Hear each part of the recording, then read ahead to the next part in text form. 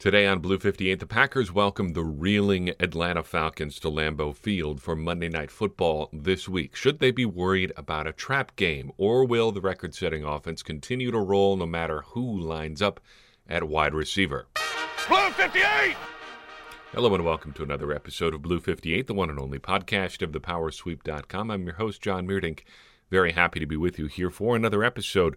We are previewing this week the game that will take us to the one-quarter mark of the regular season. We're already a month through the Packers' schedule as of this Monday. A bye week lies beyond, and only thing between the Packers and that bye week is the Atlanta Falcons. We're not doing so hot so far. I think we know who the Packers are now.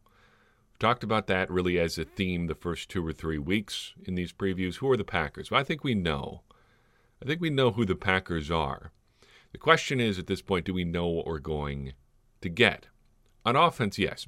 Outcomes, maybe not always, but we know we're going to get play action. We know we're going to get bunch formations. We know we're going to get deep shots schemed up for Allen Lazard or whoever is out there. We know we're going to get pre-snap motions. We know we're going to get dump-offs on boot action. The results have been the same week to week. It's hard to bank on the results being the same, but given what we've seen so far, there's really very little reason to think it's going to be different this week.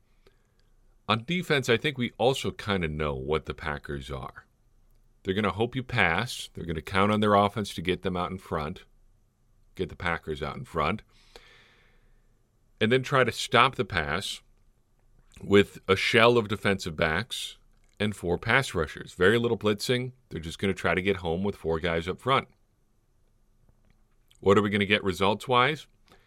That's a little bit harder to say. Sooner or later, there may be a team that can take advantage of what the Packers do on defense. Minnesota did at times, not consistently enough to win. The Lions tried and more or less failed. They were taken almost entirely out of the game during the middle 2 quarters, except for a drive there at the end of the first half that seemed like a failure in approach more than scheme, where the Lions really doing anything well. The Saints tried and generally succeeded, but then they decided to stop doing it at a couple key points too. When they were in a key moment, after the Packers failed to convert a 4th down and the Saints took over in great field position, they decided to take the ball out of the hands of their Hall of Fame quarterback, who was doing a really good job, even if he wasn't going deep downfield, and run a little gadget play, and it failed spectacularly. Then the next drive, they stopped attacking the middle of the field and tried to do a little screen action on a key 3rd down, and it got blown up. So what do we get from the Falcons? Are they the team that can take advantage of what the Packers are doing? I'm leaning no. But that's the exciting thing about the season so far to me. Through 3 weeks, we've gotten a really good look at what the Packers are. For better on offense, for worse on defense. The question is, matchup-wise, and for the rest of the season, is somebody going to be able to take advantage of who the Packers are? In the short term, it doesn't look like that is going to be the case.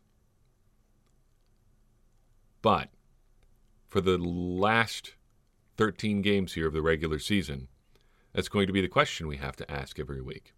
And now that we've talked about Mike Pettine being on the hot seat, it feels like what we get to do from here on out is just sit back and see what happens. And that'll be exciting. It's going to be an exciting process. Once we know what the Packers are, and we do now, we get to see how other teams match up with what the Packers are. So let's talk about how the Falcons can do that. The Falcons' offense doesn't worry me all that much, honestly. They haven't been the big problem for the Falcons either, though. And they can do some really nice things. Looking back at their 3 games so far, I kind of expected to find a big drop-off late in games. That has really not been the case. They do have some long stretches where things just don't go well for them in games. Seattle's just pretty good, so can't really fault them too much there, though Seattle's defense is not great. Down the stretch was not terribly excellent for the Falcons in that Week 1 contest, though. Their drives in the second half, the third and fourth quarter, go like this.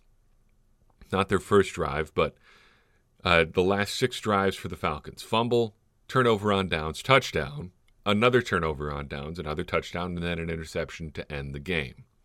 The Cowboys game was really back and forth throughout. The defense was really what let them down there. The Cowboys scored on 7 of their last 8 drives. That's going to be tough for any offense to keep pace with, no matter how good they are. The Bears game, though, the wheels really came off for the Falcons offense late. Here are their last 6 drives. Punt, missed field goal, punt, punt, punt, interception. All the while Nick Foles and the Bears are making their way back. Those 3 punts late in the game are especially bad. 3 3-and-outs in a row, gaining a total of 1 yard. That's pretty ugly. The Falcons should be able to do better than that. So where are the Falcons strong on offense? It starts and ends with their ability to go deep.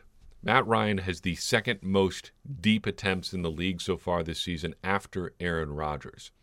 He's throwing a lot more intermediate routes than Aaron Rodgers, too. Rodgers is pretty much go short or go long, very little in between. Ryan is going deep to really deep all the time. His average throw depth this year is 10.1 yards. Rodgers is at just 8.9, which is still pretty darn deep. But Ryan is in another category altogether. And the question then is that working? Well, yes. In short, both Julio Jones and Calvin Ridley are averaging an explosive play per catch, more than 16.5 yards per catch for both of them. Ridley has 9 explosive plays through 3 games. Jones has 5 and has only played 124 snaps. Even Hayden Hurst, the tight end, is averaging 12.3 yards per catch. However, this approach does leave the Falcons a little bit vulnerable to pressure. Ryan's only been sacked 5 times, but going deep that often does expose you to the pass rush. ESPN's pass blocking win rate stat, has the Falcons ranked 29th in the NFL. They're winning their pass blocks as a unit just 50% of the time. The Packers are the best in the league in that same measure at 72%. There will be opportunities for the Packers to pressure Matt Ryan there. If Kenny Clark was healthy, this could be a bloodbath up front. If you're matching up Kenny Clark and then you've got your 3 edge rushers, 2 of whom are a little bit dinged up this week, that could be something to watch. It would be potentially really, really a mess for the Falcons up front. But they may be catching a little bit of a break too. The Packers will have opportunities to rush the passers, though. Somebody you might want to keep in the back of your mind is running back Brian Hill out of Wyoming. He was taken 156th overall in the 2017 NFL Draft, almost right in the middle between Aaron Jones and Jamal Williams. Very mild concern, but he is noteworthy. His advanced stats are roughly comparable to Tariq Cohen in small doses, and I do mean very small. He's got 15 rushing attempts through 3 games. So when you're looking at the efficiency stats there, you are projecting quite a bit. Semi-related to that, I am not super worried about Todd Gurley. He seems all but done. Always a chance for a get-well game, especially with Kenny Clark, a little bit less than 100%, but it doesn't seem super likely. It doesn't seem like he's going to be the one to take advantage of what the Packers are doing on defense. Now, what about the Packers offense versus the Falcons defense? Okay, look. Matt LaFleur said they play hard, the Falcons defense. And they are 9th in the NFL in takeaway. But it is pretty rough, you guys. Traditional stats do not paint a favorable picture. 31st in passing yards allowed, 31st in passing touchdowns allowed, 28th in net yards per attempt. The advanced numbers like them a little bit better. They're 17th in DVOA against the pass, 17th against the run. We typically ask where they are strong and where they are vulnerable, and instead let's just ask if they're strong anywhere. Numbers-wise, I really can't find anything you point to and go, well, here's where they're okay. And they are just very vulnerable in the passing game. They're a yard shy, and they could have gotten it easily because the Seahawks took their foot off the gas late in that game. They're a yard shy of giving up 300 or more passing yards in every game so far. Defensive back injuries have been a big problem for them. They have 5 DBs on their injury report right now. That includes Ricardo Allen, Kendall Sheffield and DeMonte Kazee, all of whom played 16 games for the Falcons last year. You don't got to be a rocket scientist to figure out how that could be a bad thing. The question is, are the Packers healthy enough to take advantage in the passing game? Davante Adams sounds iffy for this week. He said he held himself out of the last game just because he doesn't want to go until he's 100% again. We know for sure Allen Lazard is not going to be going this week. He had core muscle surgery this week, and that's going to be a big deal. Don't underestimate how serious that injury could be. There is a good chance that affects him for the rest of the season. Robert Tonyan had a similar injury last year, and he was back in a little over a month. But he said earlier this year that it affected him throughout the remainder of the season. We saw the same thing with Geronimo Allison for most of 2018. It knocked him out for almost that entire year. This could be a huge deal for Lazard, which would just be an extreme bummer because he's been one of my favorite stories of 2020 so far, and he's a big weapon for the Packers. Marquez Valdes-Scantling is going to have to step up in a big way. Hopefully they get Davante Adams back because the depth chart is sparse beyond that. They've got Darius Shepard, who at least has played in an NFL game before. They've got Malik Taylor, who has no catches in the NFL. And then you're probably looking at a practice squad promotion here in the near future. Reggie Begelton's there. Robert Foster is there. I would, at this point, probably prefer to see Foster first just because he's got a little bit more NFL experience. Significantly more NFL experience, I guess, than Begelton. But it's a sparse group right now. And we're really going to test the theory of whether or not the Packers really were okay at receiver without adding anybody in the offense. Could really use Devin Funchess right now. But that is an entirely different ball of wax, which things had broken differently a little bit there. Every time, and this is putting an extremely mild take on this, but I'm reminded every time that something comes up about how the virus has affected this season. A tweet I saw that somebody just like offhandedly like putting the mildest possible spin on it, just wondered out loud. I think if I was going to name the worst thing about 2020 so far, it would probably be the pandemic. And it sounds very glib, but that's just kind of how it's been. It affects everything, and it makes everything just has this tinge of being a bummer to it. Just wish we could have one thing unaffected by it this year, but so it goes. Last time the Packers and Falcons played was a pretty dark time in Packers history. Thought we were going to get some interesting parallels between the Packers and Falcons, but Dan Quinn has so far not been fired.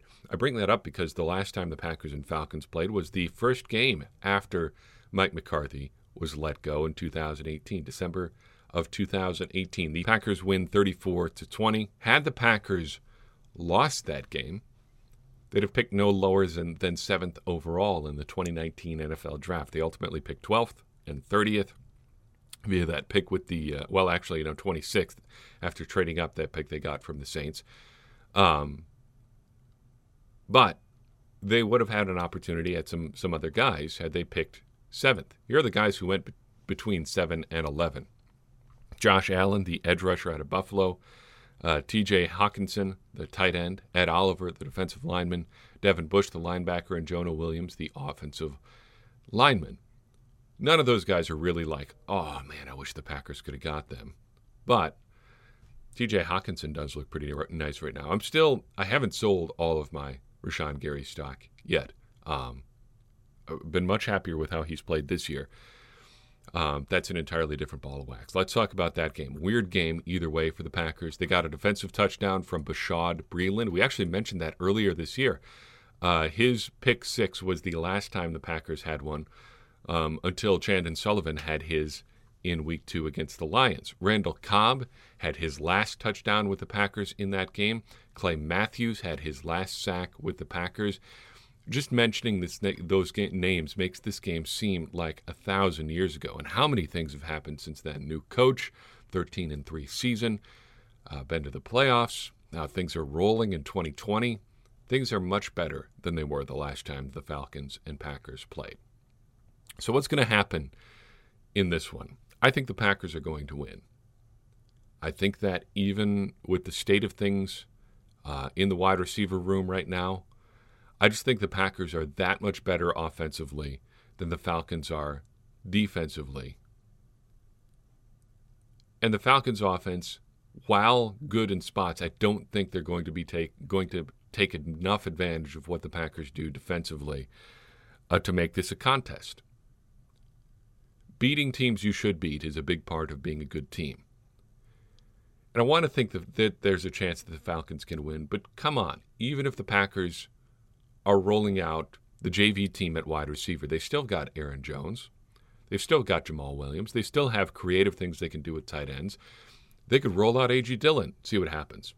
Hey, A.J., can you play wide receiver? Let's see what happens. If the Packers play their game, they should still put up like 60 points. And the question is whether or not the Falcons could put up 63. And even with the talent the Falcons have, do you think they can perform wire to wire well enough to make it a shootout that actually matters? The Saints game looks like a shootout in retrospect, but if not for that late field goal, it's a 10-point game. The Lions and Vikings both tried to make it a shootout and couldn't keep pace with the Packers. Do you think the Falcons can do that? I don't think so. A lot of people agree with me, too. 97.4% of Packers fans we polled this week think the Packers will win. It does look like a little bit of a trap game on paper. I don't think it is. We're pretty clear on what the Falcons are so far, and I don't think this is the Packers team that's going to take their eyes off the prize a week away from the bye week like they did a little bit last year, though they did get the win heading into the bye. Elsewhere in our polling, Mike Pettine's approval rating continues to free fall.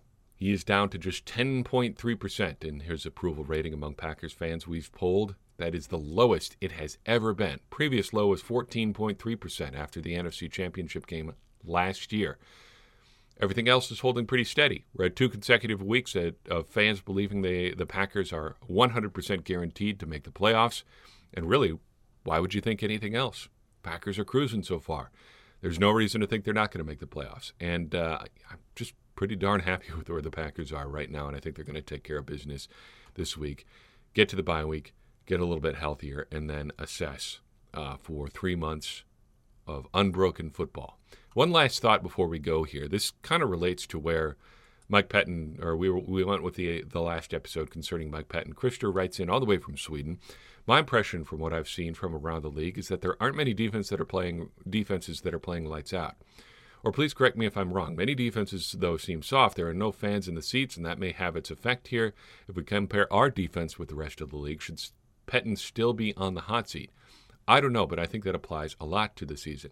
That's a really good point, and that's why I wanted to take, when we looked at numbers last episode, I wanted to look at things compared to the league as a whole, like where they rank statistically, and compare them to last year, because that's where I think it really comes down to with Pettine. But I can't really say like there are other defenses playing lights out, but there are a couple other things that we should consider here when considering Pettine's performance and the defense's performance as a whole. And I don't think what I'm going to say is necessarily a defense of Pettine, but it is something worth considering.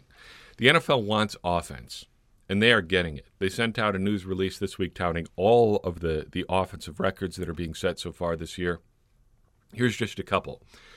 The league-wide passer rating is 96.3 right now. That is the highest in league history through week 3.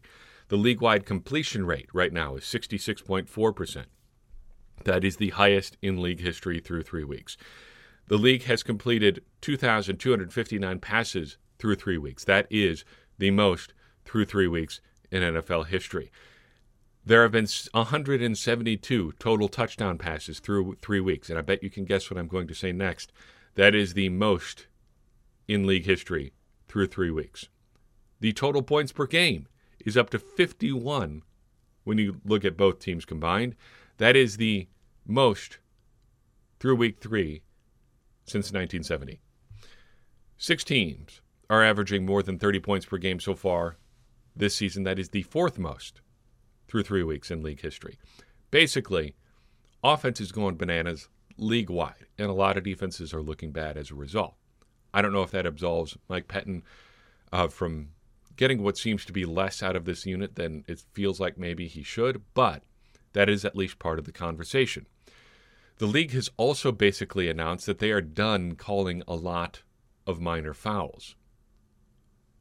From the NFL itself, quote, when NFL teams took the field for week 1, it wasn't just the first time in months that players and coaches took part in competitive action. It was the same way for referees. No preseason training camp, no training camp visits, no in-person training. As the NFL Senior VP of Officiating, Training, and Development, Walt Anderson, explained, the goal was simple. Quote, when we're preparing, certainly going in, we had a theme of clear and obvious, and we wanted to continue that throughout the year. We had to address the clear and obvious penalties. You can't miss clear and obvious fouls, and it starts with that. Going forward, we don't want all of a sudden to start calling the ticky-tack stuff. We want things that are clear, and both quotes. Essentially, going into week 1, the NFL announced to its referees that they didn't want to call a lot of minor fouls, and a lot of that showed up in like holding calls and stuff. Holding is, not to put too fine a point on it, but holding is basically legal in the NFL now. The NFL has announced unless it's absolutely egregious, they're not going to call holding anymore. That, I think, affects the Packers too, because they really built around their pass rush on defense. I don't know how much that affects the Packers, but it is something to have in the back of your mind. We are in the midst of a historic offensive explosion. We are in the midst of an unprecedented era in terms of the NFL calling penalties. And that may not change things entirely, but I don't think it can be entirely discounted. We'll see over the remainder of the season how hot Mike Pettine's seat should be. That could ultimately be the biggest, toughest call of Matt LaFleur's early coaching career here with the Packers, whether or not he lets Mike Pettine go. I don't think it's going to happen in the short term, but it is a long-term story worth monitoring, and we should keep in mind all of the league-wide trends as this story plays out. So I've got for you in this episode. Do appreciate you tuning in. Hope you enjoy your weekend of just anticipation, waiting for the Packers to play on Monday night. Hope the weather is great where you are. It's a beautiful weekend on tap here for us. Get outside, enjoy it, because that snow is going to start to fly here before too long. If you enjoyed this episode, please go ahead and share it with somebody you think would enjoy it. It's going to help us continue to grow this conversation we're having around the Green Bay Packers and ultimately help everybody become smarter Packers fans. Because as I always say, smarter Packers fans are better Packers fans, and better Packers fans are what we all want to be. I'm your host, John Meerdink. We'll see you next time on Blue 58.